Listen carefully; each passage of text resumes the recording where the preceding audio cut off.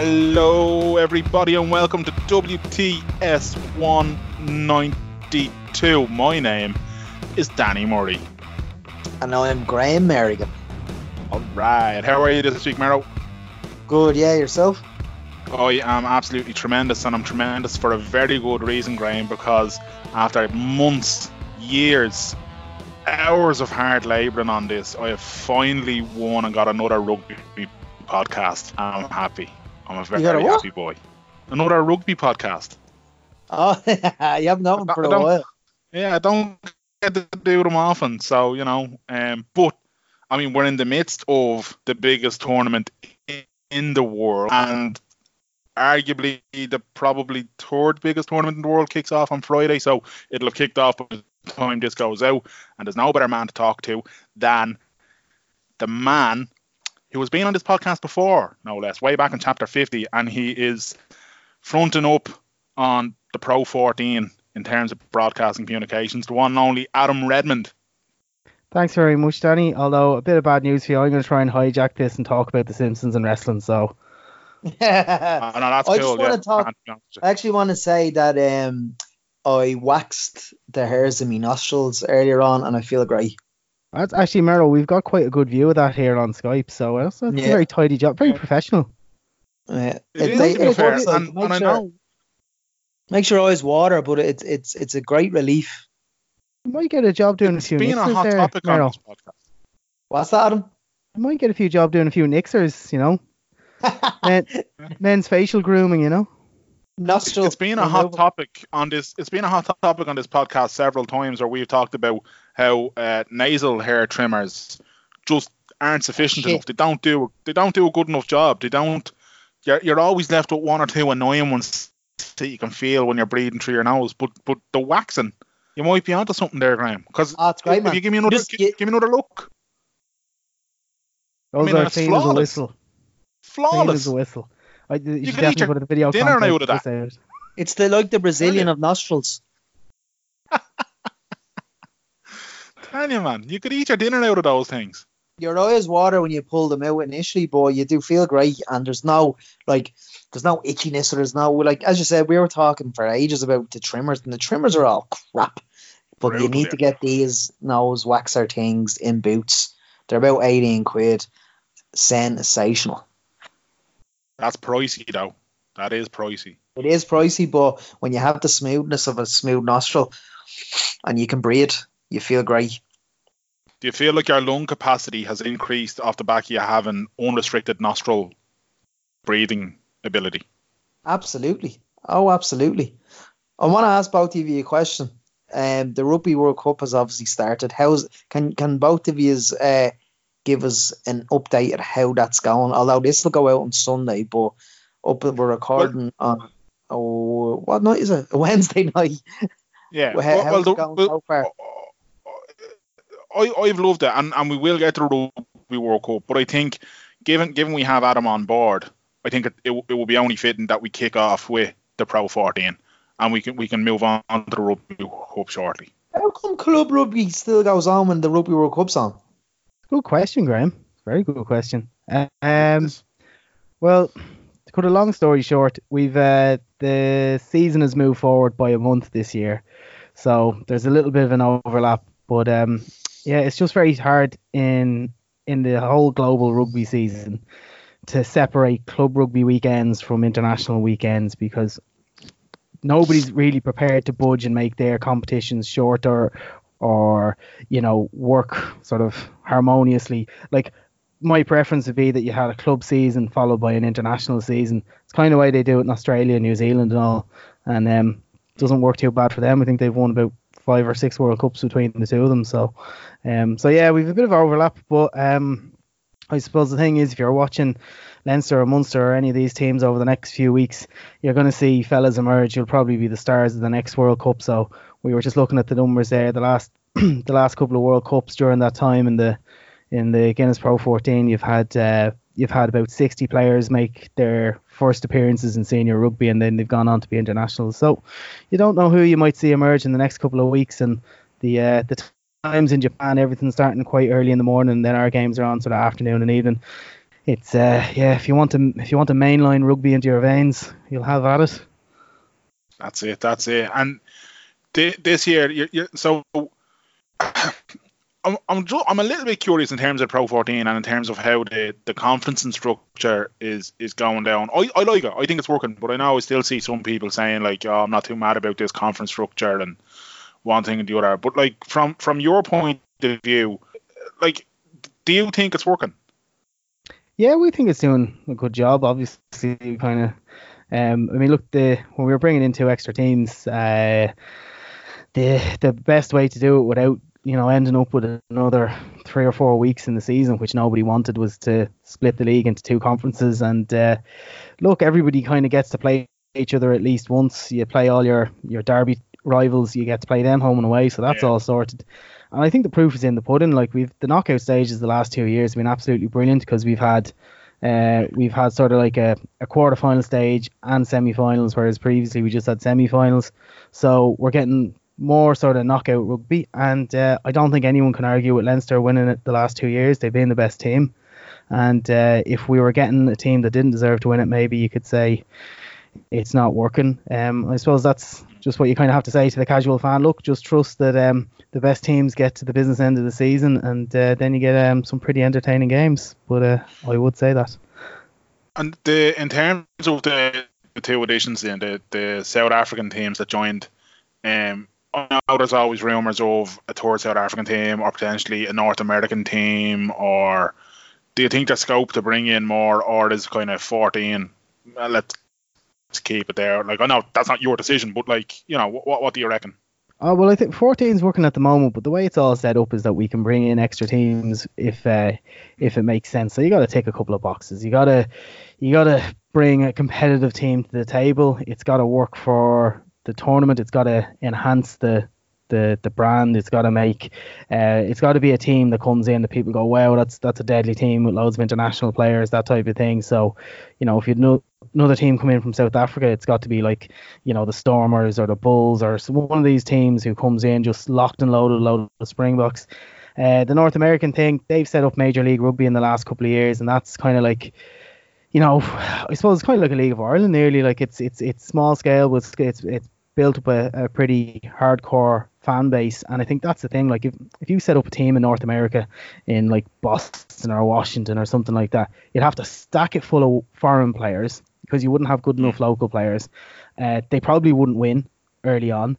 Like, who's going to go and watch that? There's no connection to them. Now they've got like team in Seattle, team in Houston, team in New York, and like other places, and they're getting like 3, 4, 5,000 people turning up each week, and they're building that connection with the team. So, maybe in 5, 6, 7, 8 years, when they're getting bigger crowds and it's more established and the quality keeps going up, maybe then you say, right, you take the best of that league, and then they form one team that plays in another tournament, and maybe you tour them around a bit so that all those fan bases you've built up all get a taste of like top class professional rugby. So look, doors always open. Like, we're across 5 countries, and we're probably the opposite of Brexit. Like, we're sort of like, we're open door policy. So that's kind of look, we're 14 at the moment, but that may change in the future, and be exciting if it does.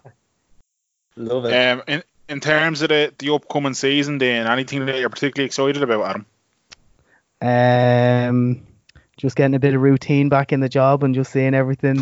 When you've got a fixture list to kind of work off, life is much easier. No, it's great. Look, we have a final in Cardiff this year, because the season's moved on. That's going to be on the 20th of June. So if we don't get loads of sunshine, there's just no justice in the world. And if you've been in Cardiff for a weekend or a night out, it's a quality place. So I've worked a couple of finals here in Dublin, and that's grand because Dublin. I'm really looking forward to a night out in Cardiff afterwards, because hell of a lot of work goes into those games, and it's always good to enjoy it afterwards. So the night out in Cardiff probably. Next June 2020.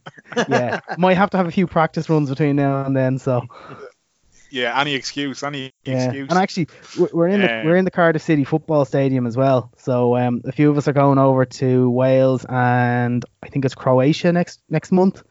So just to kind of see behind the scenes how it all works.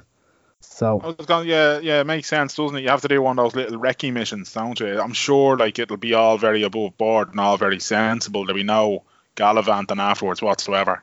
there we go. Yeah, it'll be grand. I think it's a Sunday, so there'll be nothing going on Sunday night. It's grand. It's grand. yeah. They have to travel over on Saturday, though. Your screen keeps going on. That's probably a good thing. There you go. Maybe it's like you keep stepping into the darkness, you know. So that's not the You worst. only had Yeah. Well, for people obviously can't see us, but just to set the scene that like one of us, who's not me and it's not Mero, is in a bedroom that I definitely think Mark Bosnich and Dwight York are going to appear in any minute now wearing their skirts. And a whole host of hungover guests. It's all about to get jiggy there. What do you think, Danny? Look, all I can say, lads, is Portlaoise has a lot happening in it. And Who knows what's going to happen? A lot of secret nocturnal communities, that's what I'd say. I mean, if I was an ex-Premier League footballer with a shady past, I would certainly look for the obscurity of a Midlands destination to have promiscuous fun in. You know what I'm saying? Promiscuous, what a word. Well, you can't say it, but so it must be. My words are better than your words. Da, da, da. Absolutely. Yeah, that's how we go on this podcast. I like to use big words, and Graham likes to, not use big words. Like, Lindsay likes to wax his nostrils. That's very true. He does.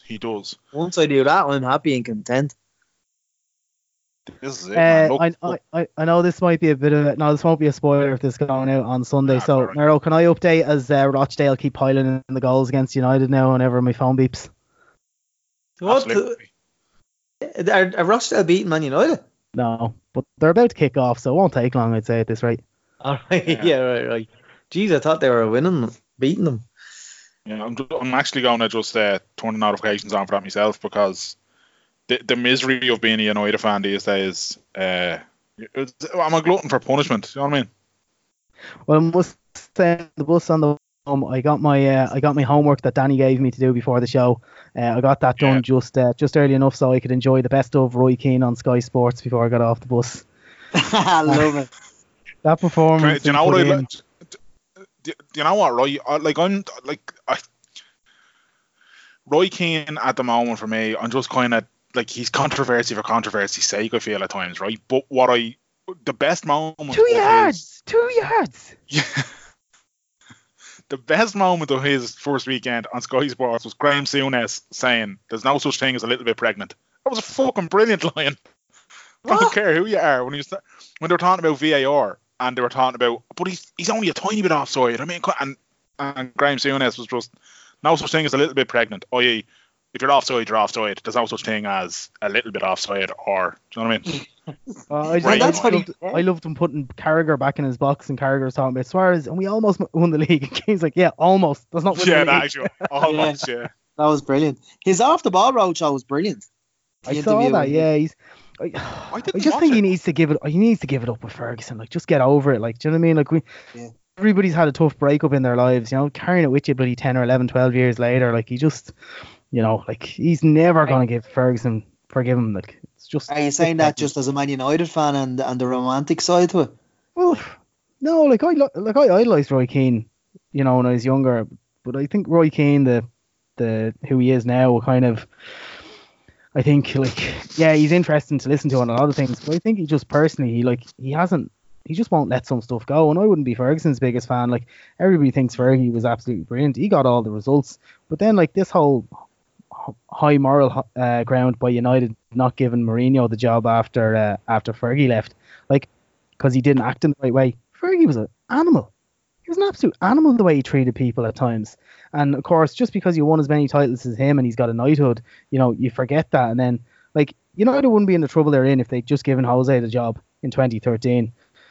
But sure, they brought in. Never thought of that. There you go. Always. I'd be similar to you, Adam, in the sense of there was a point in time where Roy Keane was infallible as far as I was concerned, and I wouldn't have a bad sentence or bad word said about him. Now I'm a little bit kind of like, oh, Jesus, Roy, you're just coming across as a bitter old man now. Come on, let it go. I And know. I'd be similar with the stance on Fergie, and I'd be similar enough in the stance on Fergie as well, in the sense of, yeah, obviously one of the greatest, but at the same time, it's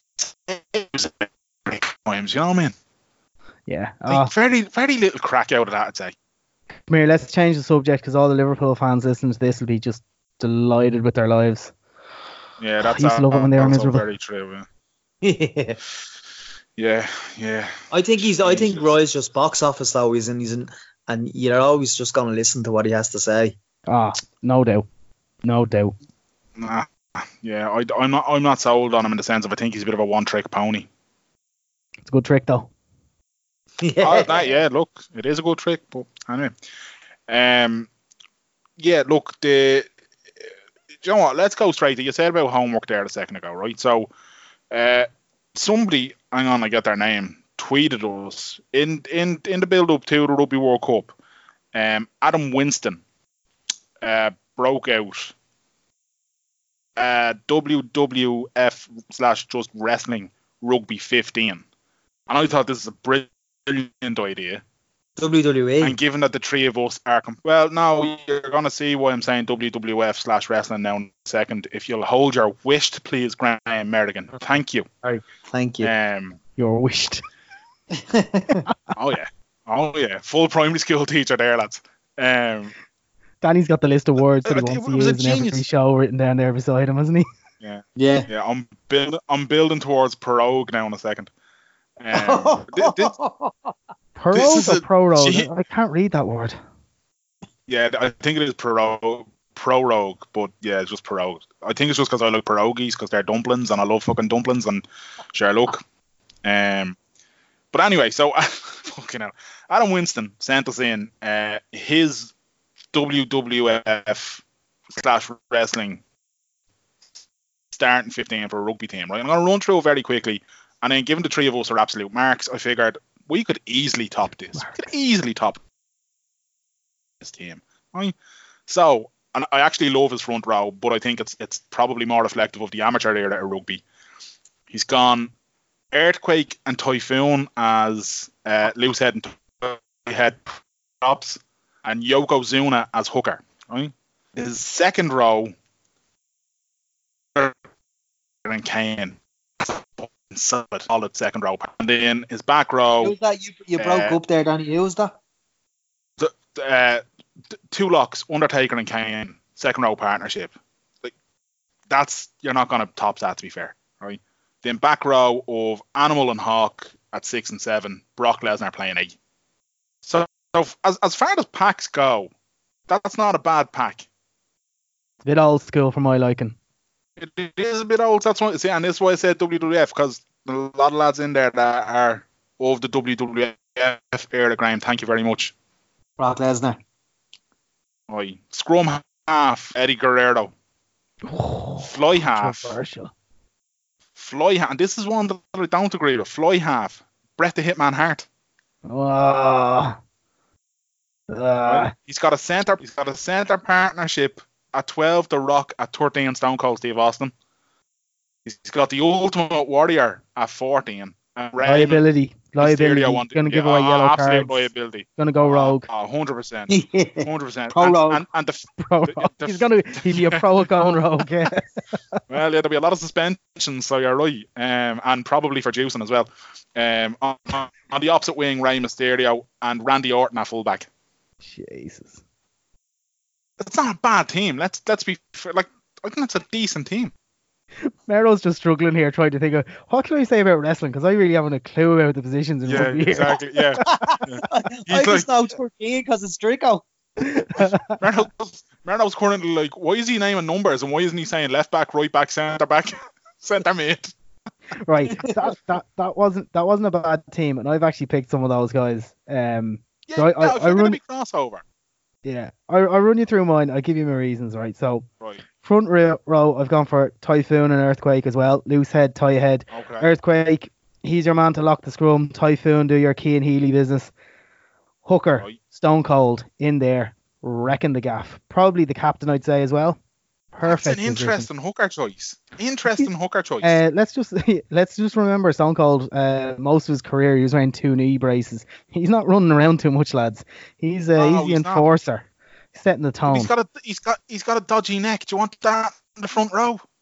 Well, considering this team's never going to take to the pitch, I reckon I can take a few chances with my selection. I love how you bring up the 2 knee braces, and then I bring up an injury. You're like, it's not a real team, Dan. Stop. Yeah, I'm definitely going to float between reality and fantasy, so it's grand. It's grand. Yeah, right. Second row, Fair. Undertaker, absolutely, he's in there for again, not a man who's going to go anywhere too quickly. He's also very good around the dark arts that you need to play that position.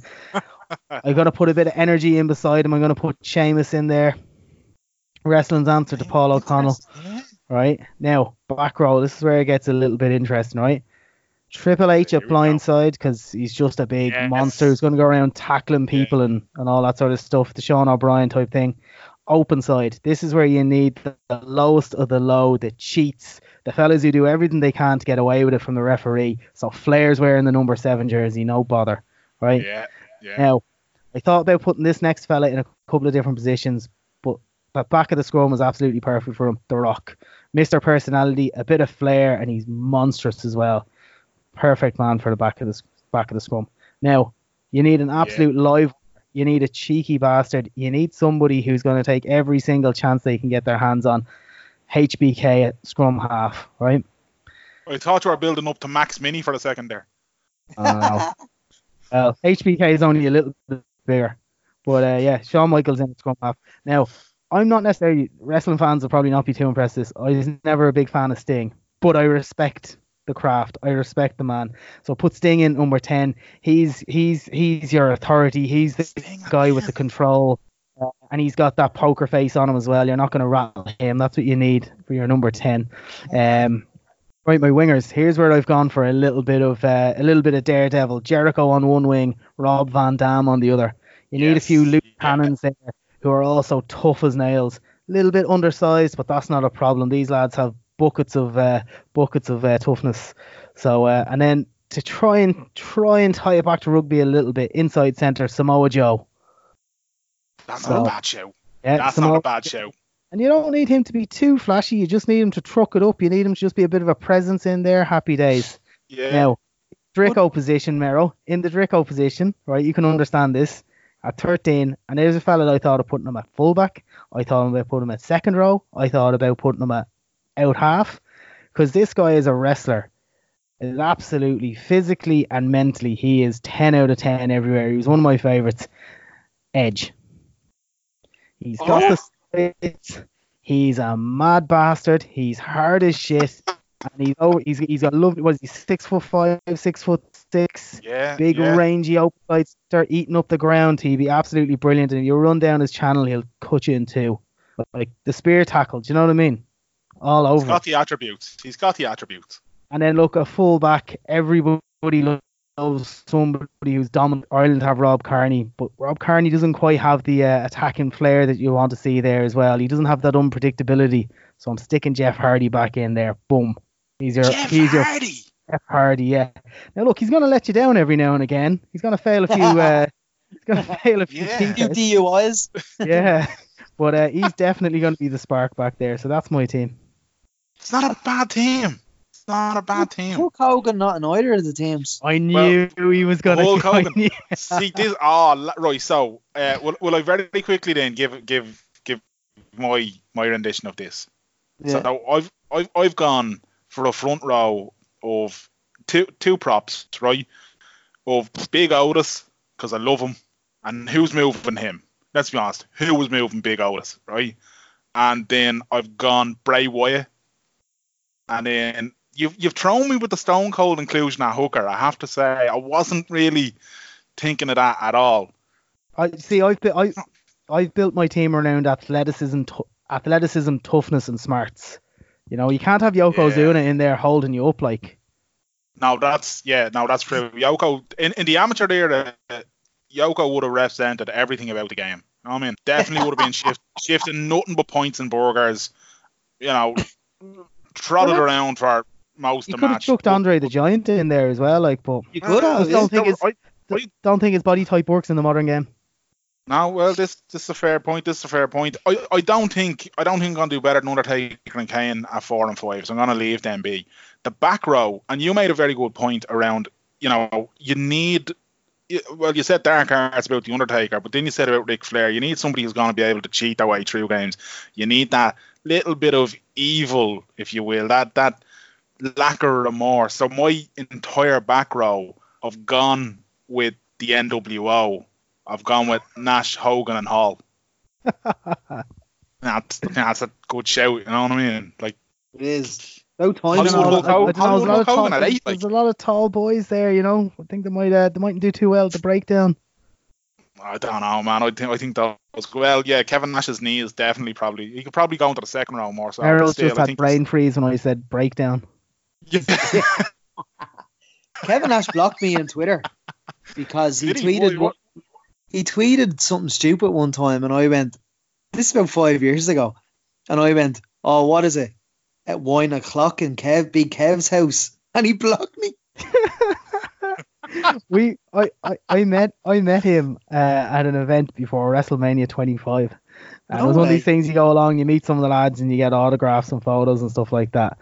And like he was in this giant like cast around his arm and stuff, and he had a staph infection, and it was one of the most depressing things I think I've seen in real life. Why? Yeah, he just didn't give a shit. Like, he was just there.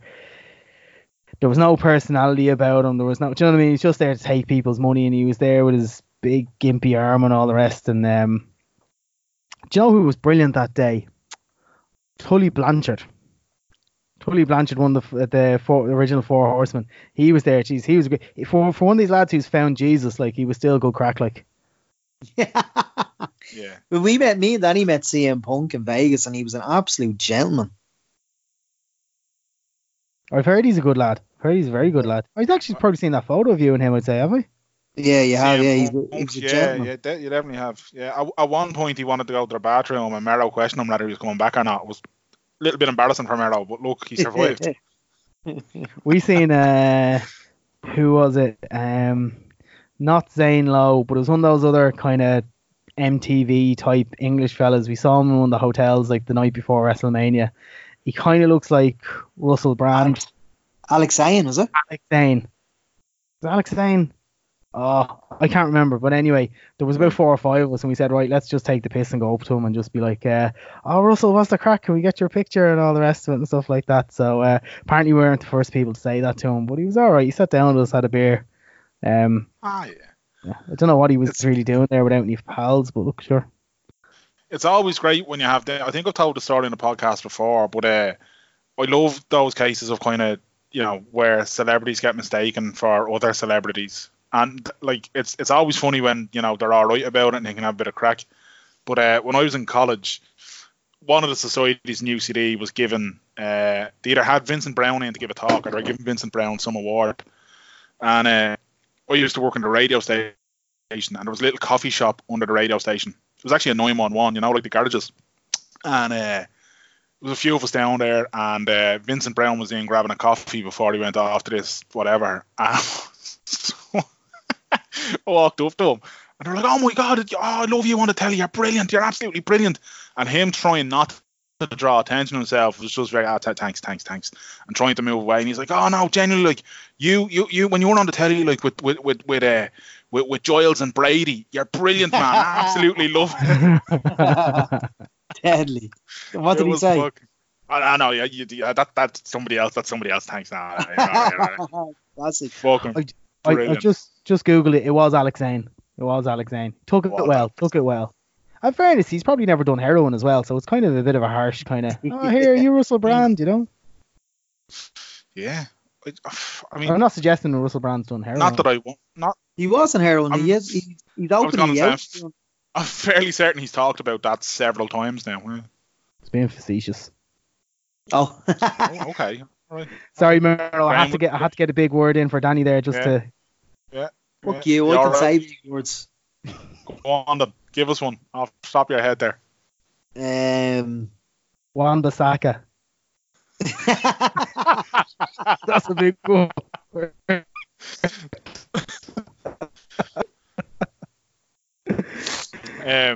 Right, on to the Rugby World Cup then. What have you made of it so far? Yeah, it's been good. Look, it's good. The second day where you had like some cracking games, France and Argentina, the All France, Blacks, Argentina. the All Blacks and South Africa, and all. You know, it's good games, but like, kind of doesn't get interesting really. Well, probably to like Ireland have beaten Scotland now, and they just kind of have a cakewalk through to the quarterfinals before they get beaten by South Africa. And same old show by Ireland, I'd say. Yeah, I work in rugby and it's the biggest event in our sport and all the rest of it, but it just lacks a little bit that like a Euros or a football World Cup has, where like you just get day after day of like those 3 games in a row, because obviously in rugby you can't play as often as you can play in football and stuff like that. But I think it's been good. I think I think it's been a bit funny with the referees. They've basically been spending the last year saying, you know, like anybody doing dangerous tackles, all the rest of it, like there'd be red cards, all this sort of stuff. And then as soon as we get to the World Cup, sure, nobody's getting a red card or anything like that. So that's a bit of... There's been a few. Yeah, there's been a few, and I think did World Rugby actually come out and say that the referees have been below par, shall we say? Hadn't reached their high standard. And then what's the Australian fella? He got cited. He's been done for 3 weeks now. Reece Hodge. Reece Hodge, yeah. But like, yeah, I get what you mean. It kind of lacks the momentum of, say, a major football tournament in terms of, and especially as it's in Japan and the matches are on, you know, 5 in the morning, 8 in the morning, kind of, you know, people having to make the investment to wake up and all that. I'm not sure how many people really tuned in to Fiji taking on Uruguay and Uruguay beating them, of all things. But yeah, I don't know. I'm still terribly excited by it all, to be honest, to the point where, like, you sound terribly excited. I have my phone open and I'm watching fucking Russia play Samoa. You know what I mean? Like, so. There was some serious hits. You should see the Russian captain went to school in Dublin, and in Blackrock, he's got this mad sort of Dublin Russian accent and all the rest. But like, Russia only got into the World Cup because somebody else was disqualified. They're a bit like Denmark in the Euros in '92, except they're not winning.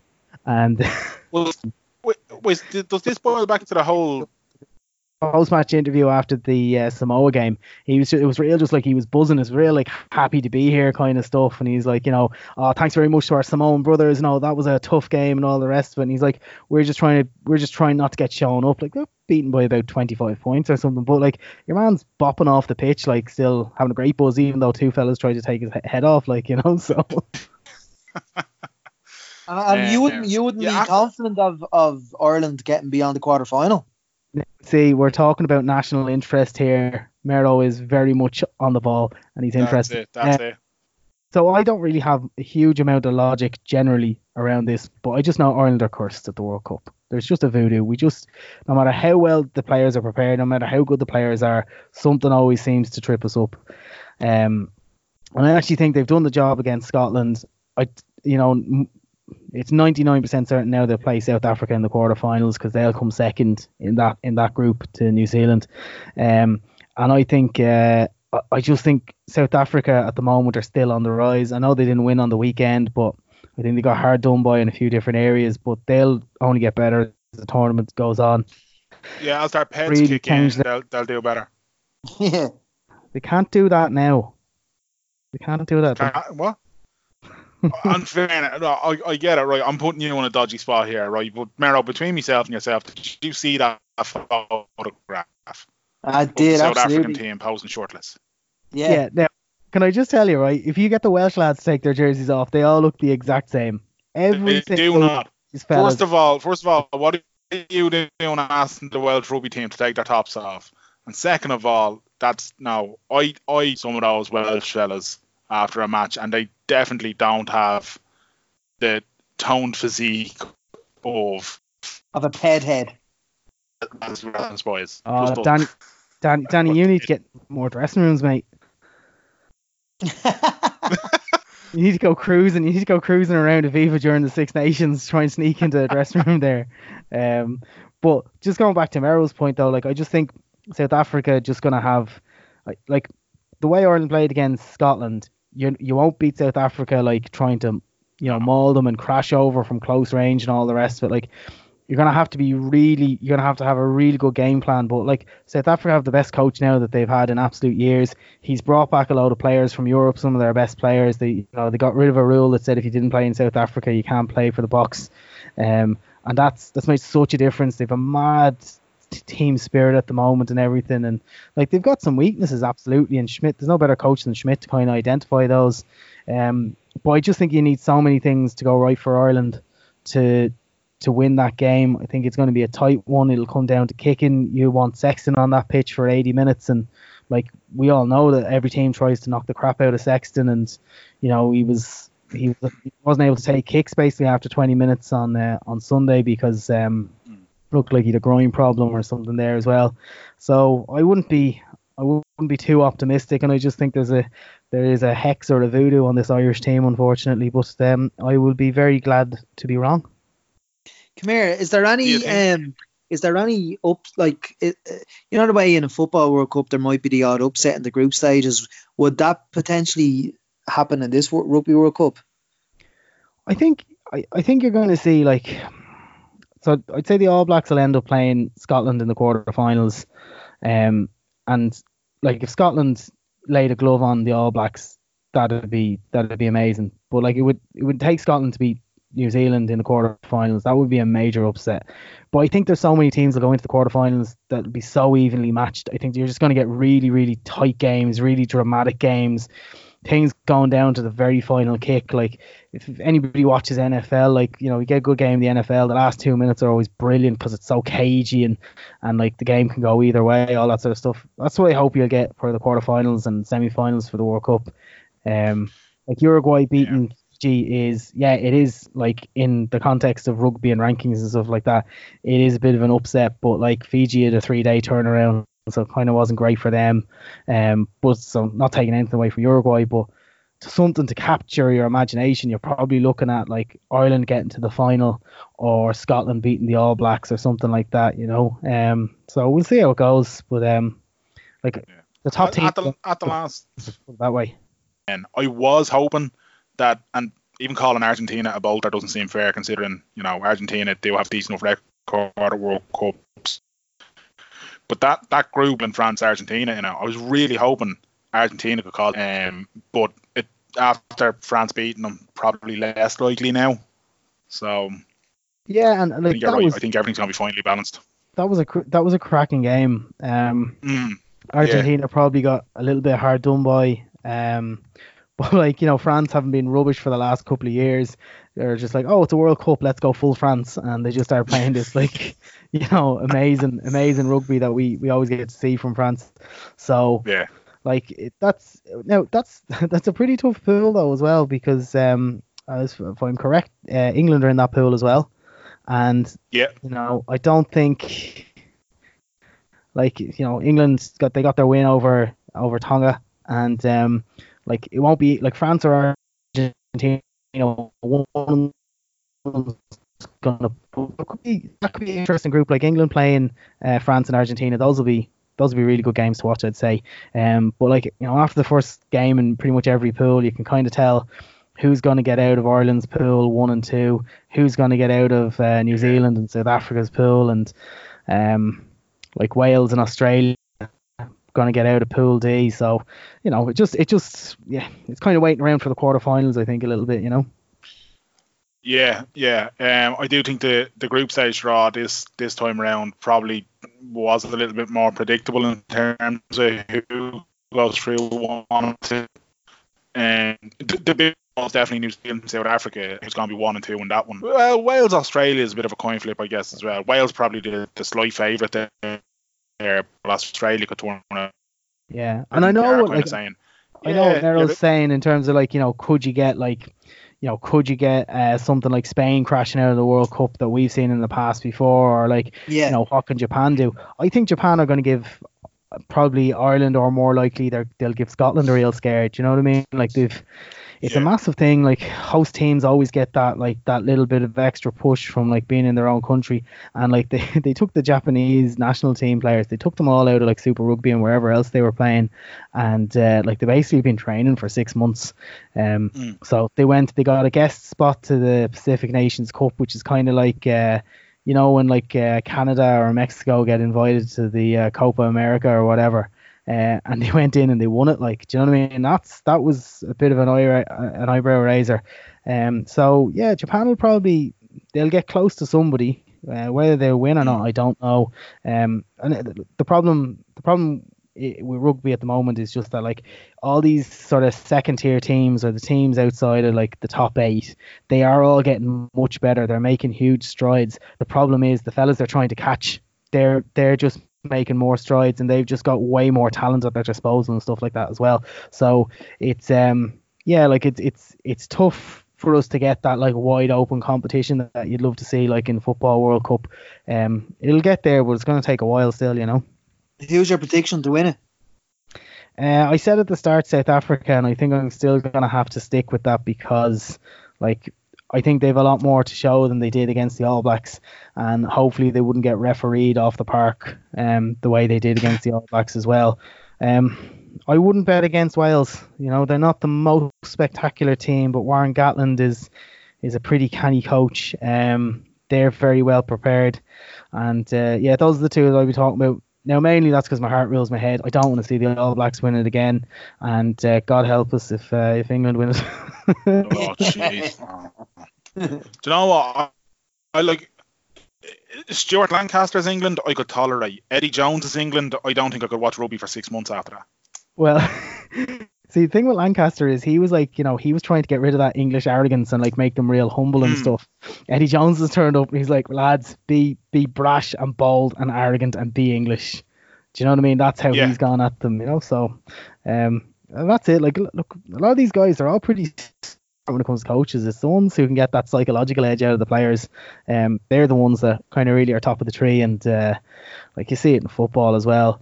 It's all about buying into the guy who's picking the team and believing he's making the right decisions and all that sort of stuff, and how he taps in to make each player kind of respond, because when you've got 25, 30 fellas in a squad and some fellas are going to get left out, you've got to keep the whole place happy and you got to keep them all motivated. And I thought like a little touch of that with Warren Gatland just before the World Cup, like they had a 45-man training panel and that was going to get cut down to 31.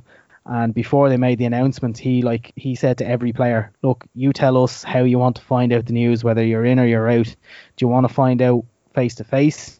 Do you want a text message, an email? Do you want a phone call? Or do you want to find out in front of the rest of the group? And like, it's just little things like that shows how much he's in tune with his players and everything, So, and then when you have that, you've definitely got a great team spirit. Like Wales have just won a Grand Slam, and it's not always the flashiest teams that win these competitions, And there's the teams that have that team spirit in rugby. It's absolutely crucial, He's there years, isn't he, Gavin? Yeah, 10 years. He's finishing up after this as well, and this is his swan song, and he's won, I want to say 3 or 4 Grand Slams. He's won a few championships and everything as well on top of that in the Six Nations for Wales. Like, he's been hugely successful, but probably hasn't happened in the World Cup for them. And, we'd love to see a Northern Hemisphere team win a World Cup. And at the moment, I'm not saying Ireland couldn't do it, but Ireland need to go pretty much injury-free for the whole tournament. Because if you lose James Ryan, if you lose Johnny Sexton, if you lose Conor Murray, the step down to the next guy, there's a big gulf there. Wales are probably in a similar boat, like if they lost Alan Wynne-Jones and a couple of other players, and I think that's where South Africa and the All Blacks, it doesn't matter who's in the team, they've got a really strong level of player there. So we'll see how it goes. Do you think it was the right decision to leave Dev at home? I kind of I don't know the ins and outs to it all, but I can only just sort of look from the outside as everyone else does. He's coming back off an injury. He's competing against a load of other fellas who are in, peak physical condition. And there's a guy, because he's 6'10", as a younger player, he had to work so hard to put on weight because he's a beanpole. Yeah. He had to work so hard just to put on weight. He had to work so hard at body height. So like, just the basics of rugby is just being able to be low enough to, whether you're hitting a ruck, to be able to get in low enough to like move another fella off his feet, or when you're tackling, the same thing, or when you're carrying the ball, everything, or if you're in a scrum, everything's about low body height. When you're 6'10" and you bend over and your hips are 3.5 feet in the air, like, do you know what I mean? It's that you're at a disadvantage because people can knock you over pretty easily. So he's do loads of work on that and on his weight, and he's got up. He was nearly 30 by the time he became an established international. And now he gets an injury, maybe he's a little bit knocked off by that. I think everyone kind of goes, oh, Ireland's line-out isn't doing great and you're not bringing toner. Look, if your line-out revolves around having a fella who's nearly 7 foot, then your line-out isn't very good to begin with. Do you know what I mean? So I think the guys who got in there, they're very different types of players, and I think the type of player Schmidt wants for, like, fast ruck ball, keeping possession, all that sort of stuff. And I'm sure they've made a very calculated decision on that, and if Ireland don't succeed, I don't think it'll be through Devon Toner not being there. Yeah, it's a good point. Yeah, it's a fair call. If you were given 20 quid right now to predict top try scorer of the tournament, who are you going with? The starter would have said maybe Makazola Mapipi for South Africa. I don't know. I just think there's some player. There's going to be a winger out there for the All Blacks or Australia or South Africa who's going to score like 4 tries in a game against one of the minnows, and then he's going to pick up a try game everywhere else. So all I can say is if I had that 20 quid, I'd waste it. Definitely. I put it on the wrong guy. Honestly, because it's just the disparity in some of the games. Like, you get a fella who's not first choice, plays in two of the sort of, plays against two of the lesser teams, and he could play for one of the top teams, and next thing he clocks in 6 tries in 2 games, and he maybe gets another one later on, but he's not first choice for the knockout stages, so anyway, we don't want to encourage gambling, Danny. I do, because I'm a grown up and I'm able for it. Bet responsibly. No, just be a grown up. Yeah, we had a long discussion about this on a previous podcast, and I'm just taking the heel persona and running with it and being like, look, lads, if you can't manage your own money and you can't turn down a bet, come on now. I get what you mean in terms of you probably would just waste your money. One of the mates from work is saying are we placing bets on when the Brits will actually leave Europe? I reckon 2055 is a good one. That'll be if they're lucky. I can't see them getting out before that. What a brilliant shit show this is to watch all the rest. It's actually funny. We've a girl in work. Her parents are from Cork, but she's brought up in like England all her life, but she's moved over here now. And one of the lads in the office, one of the Irish lads, is explaining to her like what the High Court ruling meant about like opening Parliament back up, and like I've seen it so many times when you see Irish people explaining to English people or American people why their politics is fucked, but also knowing way more than the English person or the American person knows about their own country. Like, it's just there's a lot to be said for, and I'm not saying the Irish media is a great bastion of fucking impartiality or anything like that, but there's a lot to be said for picking up something that isn't the Telegraph or picking up something that isn't the Daily Mail. Because did you see in Britain, some of those front pages today? Oh my god! See the Sun. The Sun's front page is terrible. Like, I don't understand how, like, there's absolutely no credibility in British media. There's just not, like, because you can't have front pages like those and expect anybody to say, I'm reading the news, because they're not. They're reading a fucking propaganda article that isn't too far away from Germany 1930s/40s. Like, but it's the same in the States as well. There's no middle ground anymore. Yeah. It's all like, it's either like you're hard left or you're hard right, and it's like, it's just like there's no place for like actual reasons, debate or conversation or something. Like, it's basically, if you disagree with me, and you're a conservative, you're a Nazi. And if you disagree with me and you're a lefty, then you're a liberal, and you want people to come in and start murdering everyone left, right, and centre from different countries and all the rest. Like, it's just, and that's the thing. Like, I seen it. I went to college in England, and the lack of knowledge they have about the history of their country is absolutely scary. Like, people who got top grades and got into university over there, and like, they've no idea about like basically the reason why Britain left every country that was part of the empire. Like, do you know what I mean? They left every country pretty much in tatters and disarray. And like, well, they just teach them about former days of glory, like. But it's all ignorance, like, it's all ignorance, Yeah, and like, that's what they're really happy about over there. Like, the less people know, the easier they are to scare, and the easier they are to manipulate, and that's how things like Brexit end up like this. Do you know what I mean? Well, where did it come from? Where did it come back? Because Danny was mentioning there about the credibility of British media. It wasn't always divided like that, though. I know it was poor, but it has never, been, yeah. Well, like, no, yeah, it like, was. No. you It have was. newspapers that like have their stances. No, but like, it's just so blunt now, and it's because what's happened is, in the news industry over the last 15 years, particularly with the growth of digital media and social media and all the rest of it, right? What's happened is, the newsroom, which used to be like, look, the news pages don't have to make money. They've to kind of serve a public service there. And now it's not. It's how many papers are we shifting and all the rest of it. And then you've got like, all these newspapers are owned by like huge international groups, and they're all picking a side.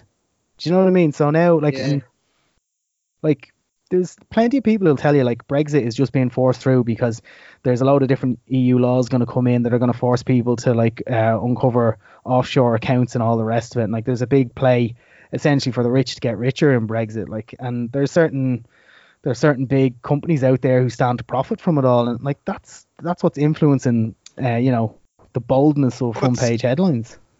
And it's when you look at the language that's being used by the so-called leaders of the free world, and you've got like 11 Supreme Court justices unanimously ruled that the prorogation of the British Parliament was null and void and unlawful, and yet the Prime Minister in Boris Johnson is moving to basically say they don't know what they're talking about.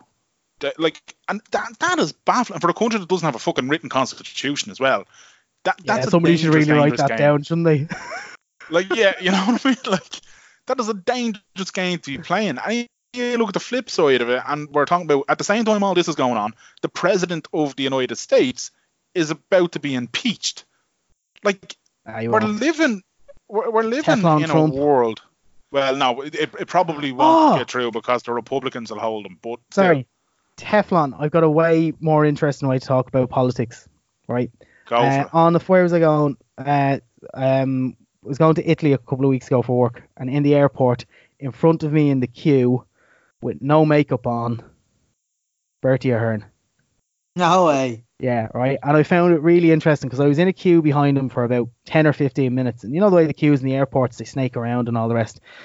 So you could see like all the people around when they'd recognize him and kind of what the reactions were. And it was really interesting, right? So like fellas, like our lads who are like in their mid 50s, kind of older and stuff like that, they're all like giving him like the little like nod, salute and all the rest, you know, how are you Bertie kind of thing, like no issues with him, right? Most of the women, and they were younger as well, were just kind of looking at him like with absolute disdain, like, you know, because of all the crap he got up to and all the rest of it. Now, what Bertie did compared to what politicians do these days, you know, like just chalk and cheese, like, but it was very interesting. But I did see one older man who kind of broke the trend, and he was basically just giving him an evil eye for about 7 or 8 minutes, just basically staring at him from six yards away. And I thought like at some stage he was just going to go up and start pointing his finger in his chest and all this sort of stuff. So it's interesting like how people still perceive Bertie for all his ups and downs, you know. Absolutely, yeah. And I think that's the thing when it comes to politics. People, for whatever reason, they draw their lines, and they'll never ever cross that line. They'll just stick. It's a bit like Merrow and his love of the IRA. It doesn't matter what the IRA, I mean Sinn Féin, it doesn't matter what they do. He'll support them. Shut up, you bellend. Oh, man. Mero, what would you if you came across Bertie, like, you know, queuing up for the bus or for the trainer, and like, are you one of those people who might, like, would you just give him a fowler, or would you say something, or would you give him a nod or a salute, or like? I wouldn't verbally attack him, not at all. But I wouldn't entertain him. Yeah, we were at the Roy Keane and Roddy Doyle talk a few years ago in the RDS, and Bertie was there, and the lads were trying to force me to get into a photo with him, and I fucking stormed off in a huff. It's like, I'm not getting into a photo with him. Gary Mackle and Glenn Loughran and Rob Kavanagh and all tried to get me into a photo with him. Was he left standing there like nobody's getting his photo? No, they were just like, come on over. I was like, lads, I'm not. And then they were trying to push me towards him. They nearly forced me to get into a photo. He was sitting right behind me. He was like, not a chance. Graham couldn't stand the thought of being in a photo with a real Republican. Yeah, exactly, because I can't stand.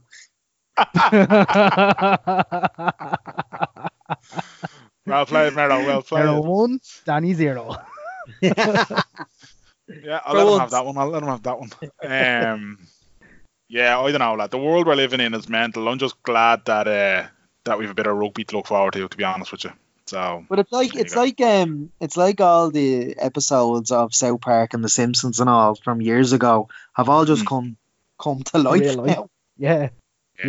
It's absolutely nuts, lads. Like, it's just ridiculous. Like, it's just anyway. On a complete side note, before we finish up and we all head off and have our dinner and see what else is going down in the wonderful world of Brexit. Wrestling question, little bit of a sidebar here, but what do you make of Bray Wyatt and The Fiend? Love it. Right. Okay. I'm not watching any new wrestling anymore, lads. Are you not? I try, whenever I flick it on, I give it all about 5 minutes, and it normally doesn't pass about 2 minutes. Yeah, that's fair. Yeah. I'd love to go. I'll tell you one thing. Does NXT ever come to Dublin? It was in Dublin last year, I think. Yeah, I'd go along and see an NXT thing, because like that sort of stuff, like when a few of us were over in Houston. They have a TV deal now as well in America. They're on Wednesday nights. Oh, deadly. Because like we went to see Ring of Honor when we were in Houston, and like that type of show, like where it's small and it's just lads trying to prove themselves and like just copying everything they saw from the 80s, like it's great crack, like it's just brilliant. Whereas like the full WWE product, like, and they done brilliant, like bringing making the women wrestlers like actually like part of it, like where you can actually they've got proper matches and all. Well done to them for that, like, but it's just a family product, like. Do you know what I mean? I love the Attitude Era. I love the Steroids Era, although I don't think that one's ended. I hope some of the current lads don't. Not in South Africa, it hasn't anyway. 40. Yeah. Is anyone going to sign up like the Heaven School of Wrestling for like a deal or something like that? Because there's a quality Royal Rumble going on up there, isn't there? Oh, stop! Yeah. Yeah. Jesus. Man. Have you ventured to over the top wrestling, the Irish wrestling? I've seen bits of it on Facebook and all the rest. You'd love it if you love the Attitude Era. You'd love that. Yeah, it seems to be a couple. There's one as well. Is it ICW or something in Scotland as well? There's yeah. There's one in Cork now as well. Phoenix Wrestling. They're all over the place. You should do a live show from one of these lads. They're long. They're long shows. They are very long shows. We went to an OTT show about 3.5 hours long. No, you just pick like sort of like that, like last hour of it or something like that. Get involved as well, you know. Merrow's up for taking a few bumps anyway. I'll take a power bomb through a table. Just to get a storyline over. It'd be like Mae Young. Remember Mae Young going through the table? It'd be like that. So long as you don't give birth to a hand, I'm all for this. And on that quality note. Yeah, exactly. Yeah. Before we let you go, man, where can people hear you talking about the Pro 14 in a more coherent way than with two idiots like myself and Mero. Oh, right, yeah. So to everybody to the 5 people who are still listening, we've set up our own podcast in the last 6 months, called Under the Sticks. So it's we produce it in Pro 14, but it's about all rugby as well, and we get journalists on and players on and coaches, and we have a few regulars and a couple of the TV pundits. So it kind of we've a rotating cast each week, but and we'll be doing 2 shows a week now for the foreseeable future as well, because we got our own kit in the office. So yeah, Under the Sticks, that's us. I think we try to say it's a half-baked analysis served up as authoritative rugby opinion, and the emphasis definitely on the half-baked element of it all. So yeah, no, if you didn't find listening to me talking about rugby totally off-putting, definitely give us a listen. It'd be much appreciated. Lovely. Excellent. Under the Sticks. Love it. And if people want to follow you on Twitter or whatnot, do you still? I wouldn't advise that. I'm very poor. Yeah, that's. I'd say. Yeah, that's fair enough. Just very simple at Adam Redmond. So there you go. Yeah. So he is born though, lad. So just don't hit follow. Problem solved. Right, Mero, do you want to prorogue this episode? I told you I was building up to it. Hashtag prorogue. Prorogue. Prorogue. Just say, do you know what? I think prorogue should just be like, that scoundrel Owlad, in the small bar of every pub in Dublin. Do you know what I mean? Just the fellow who's been at it for 35 years, the owl rogue, the owl rascal. You just go, no, he's the prorogue. Yeah. Sounds good to me. There'll be a few of them knocking about anyway, definitely. You can listen to us anyway on any podcast. Just search WTS Pod on any podcast. Butchered that already, man. I butchered it already. You just do it there. No, go on. I'll edit that out. I won't really. I'm leaving this in. Go on, go again. Mero, that's why Danny's the host and you're the talent. I'm the face. You can get our podcast anywhere and everywhere on any podcast provider. Just search WTS Pod on Spotify, Apple Podcasts, Podbean, Stitcher, all of them. You can go to our website, WTSpod.com, or you can follow us on Twitter at WTSpod. He's at Danjo Murray. I'm at Merrigan Mania. What else, Dan? That's it from WTS 192. Check out Under the Sticks podcast, lads. And thanks very much, Mr. Adam Redmond. Thanks for having me, lads. Really enjoyed it. And love how Mero's using that water bottle as his microphone. Listen. One day I'll let him graduate to a real mic. But until then... Oh, Mero, can you give us a Triple H fountain there before we go? I said do the Triple H fountain, don't shit yourself. Yeah. That's it now. You're the liability, Graham Merrigan. But until next week, mate. Clear eyes. Thanks, lads. Keep up the good work. Loved it. Cheers. Well, look, cheers, Adam. Thanks, mate. Bye. Too sweet.